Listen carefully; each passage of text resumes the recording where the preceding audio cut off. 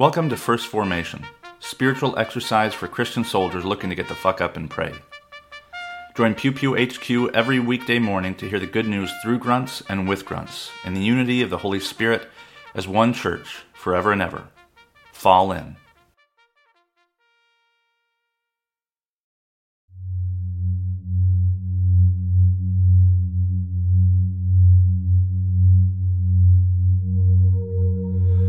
Psalm 81. Sing aloud to God our strength. Shout for joy to the God of Jacob. Raise a song, sound the tambourine, the sweet lyre with the harp. Blow the trumpet at the new moon, at the full moon on our festal day. For it is a statute for Israel, an ordinance for the house, for the God of Jacob. He made it a decree in Joseph when he went out over the land of Egypt. I hear a voice I had not known. I relieved your burden, your shoulder of the burden. Your hands were freed from the basket. In distress you called, and I rescued you. I answered you in the secret place of thunder. I tested you at the waters of Meribah. Hear, O my people, while I admonish you. O Israel, if you would but listen to me, there shall be no strange god among you. You shall not bow down to a foreign god. I am the Lord your God, who brought you up out of the land of Egypt.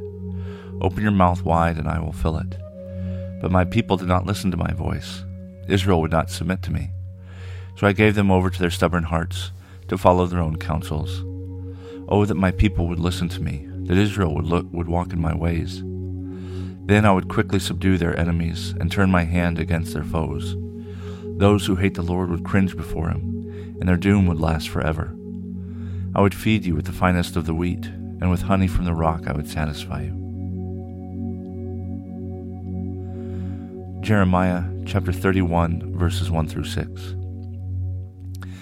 At that time, says the Lord, I will be the God of all the families of Israel, and they shall be my people. Thus says the Lord, the people who survived the sword found grace in the wilderness. When Israel sought for rest, the Lord appeared to him from far away. I have loved you with an everlasting love. Therefore I have continued my faithfulness to you. Again I will build you, and you shall be built, O Virgin Israel. Again you shall take your tambourines and go forth in the dance of the merrymakers. Again you shall plant vineyards on the mountains of Samaria. The planters shall plant and shall enjoy the fruit. For there shall be a day when sentinels will call in the hill country of Ephraim, Come, let us go up to Zion, to the Lord our God. The Gospel of John, chapter 6, verses 35 through 40. Jesus said to them, I am the bread of life. Whoever comes to me will never be hungry, and whoever believes in me will never be thirsty. But I said to you that you have seen me and yet do not believe. Everything that the Father gives me will come to me, and anyone who comes to me I will never drive away. For I have come down from heaven, not to do my own will, but the will of him who sent me.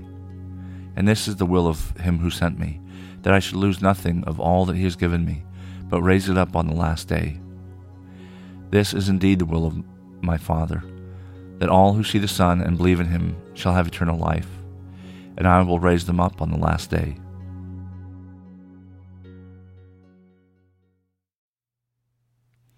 Good morning, and welcome to the 10th Wednesday after Pentecost.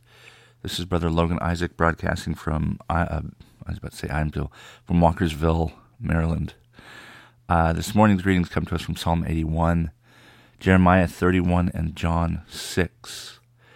And in the readings this morning, particularly the two that rotate, there's this theme of joyful return, of these things being not exactly going all that well, but this promise that things will get better. Again, you shall take your tambourines.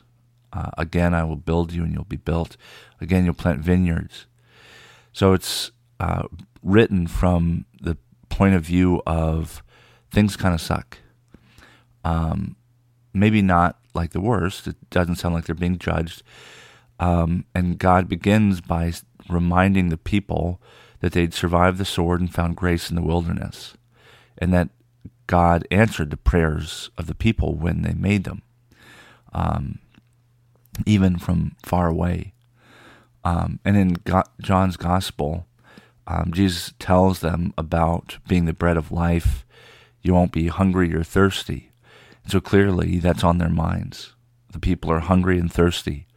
And Jesus is telling them, you know what it is to feel want right now. You know what it is to want something or need something that you don't have right now before you. And that's coming. That feeling of want, that feeling of lack of relative poverty is going to go away. Things may be really bad or just kind of not great. And even those times will be made better. Jesus ends in the passage by saying, I will raise it up on the last day, and that nothing of what he has given will be taken away. And it says it twice, in fact. Jesus says that he will raise it up, all that he has given, but also all those who believe in the Father will also be raised up themselves. And so it's this promise, this indication that things are going to get better, that there's a light at the end of the tunnel, as I so frequently say. And it actually made me think of coming in from the field. I don't remember if we called it redeploying or not, unless that was an actual combat deployment. But field training exercises are camping trips on steroids. This is basically just, I hate the word, but it's the equivalent of war games. So you go out and you have some kind of mission and you practice it and you come up with these plans and and other times it's other things. Maybe you have to go out to the range, and especially with artillery when it takes so long to get everything set up, you're out there for a couple of days, and sometimes and we also call them field problems because you'll find problems. I mean that's what training exercises are about, are identifying problems. So during a field problem, you may not know exactly when you're coming home, when you're coming in from the field, when you're redeploying. And this is like your lieutenant or your commander saying, hey, look, I know it's not that great. Just remember, we're going to be back soon. You're going to take showers. You're going to run to the PX, and you're going to plop down and watch TV. It's not about the here and now. You can almost hear in Jesus' encouragement that what you're experiencing right now, pales in comparison. Whether it's really bad or just not great, it isn't about the right now. We're serving for the future in which we will be raised up. And that's not true of the military. You are training for the things that you'll do. But that sense of, when you get that first okay or the head nod or the whatever from your NCO and you start packing up the truck and it's going to take hours, but you're started, right? The light at the end of the tunnel is, you can see it, it's right there. And that sense that, being lifted up or returning again to these things that have been promised to us, that we want to look forward to. They're getting closer and closer and closer. And that, I still remember the first shower you take is that's when it feels, that's the transition. You've put your weapons back in the arms room. You've put your equipment back in the motor pool. And, the end is marked when you get to finally take a shower and ideally, but not always, put on civilian clothes. That is what I imagine this being raised up will feel like. There'll be a time of trial and tribulation, as John talks about in Revelation, and it won't get better immediately, but we'll see it coming. And these two passages are reminding the people that you can see it coming. I'm telling you it's coming. I'm going to raise you up. You know what it's like to feel thirst and hunger now, and that's going to go away. And when you keep your eye on the prize, when you know that you're looking forward to that shower, right? Maybe Gatorade from the PX on the way back or something. It's this process of re-entering the promised land, kind of. And so this promise that we're given is one that we, because it's from God, we can rely on, we can count on. God will raise us up if we believe in God's name. We won't be hungry and thirsty. We will eat the bread of life and drink from the cup of life, which is symbolically communion. And these things that we enact every day, or maybe every week, those are constant reminders.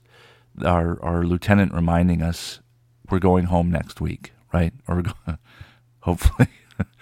But it's that glance you give one another, that knowing look of only 3 more days. We only got 3 more days and a wake up before we pack up the truck and get back to the barracks. And so this sense of relief is often what gets you by, what allows you to make it day after day after day. No change of uniform or MREs for 3 straight days. The thing that keeps you going is knowing that we're supposed to be going home, right? This may suck, but it's just for now, before we head back home, return to the barracks, or are raised up with Christ in the final consummation.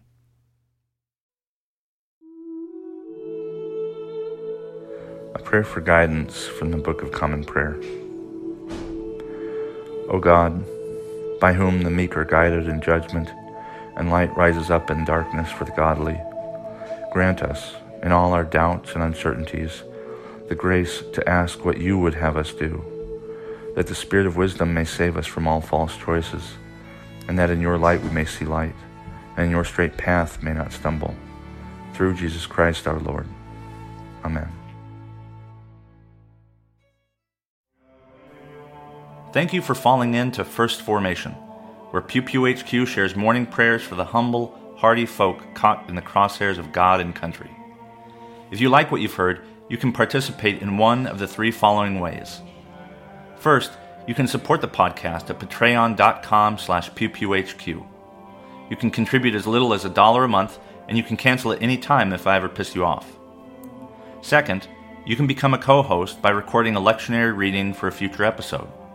Instructions will be provided, and you don't have to be a grunt to collaborate with Pew Pew HQ in this or any way. Finally, you can also record and send prayer requests of a minute or less. Prayers can be included in the episode, read anonymously if you wish, or kept private for me to pray for off-air. So there you have it, 3 ways to participate in First Formation. I hope you'll continue to listen, even if I can't convince you to jump in. This has been Brother Logan Isaac, always faithful, always family. Semper Familia.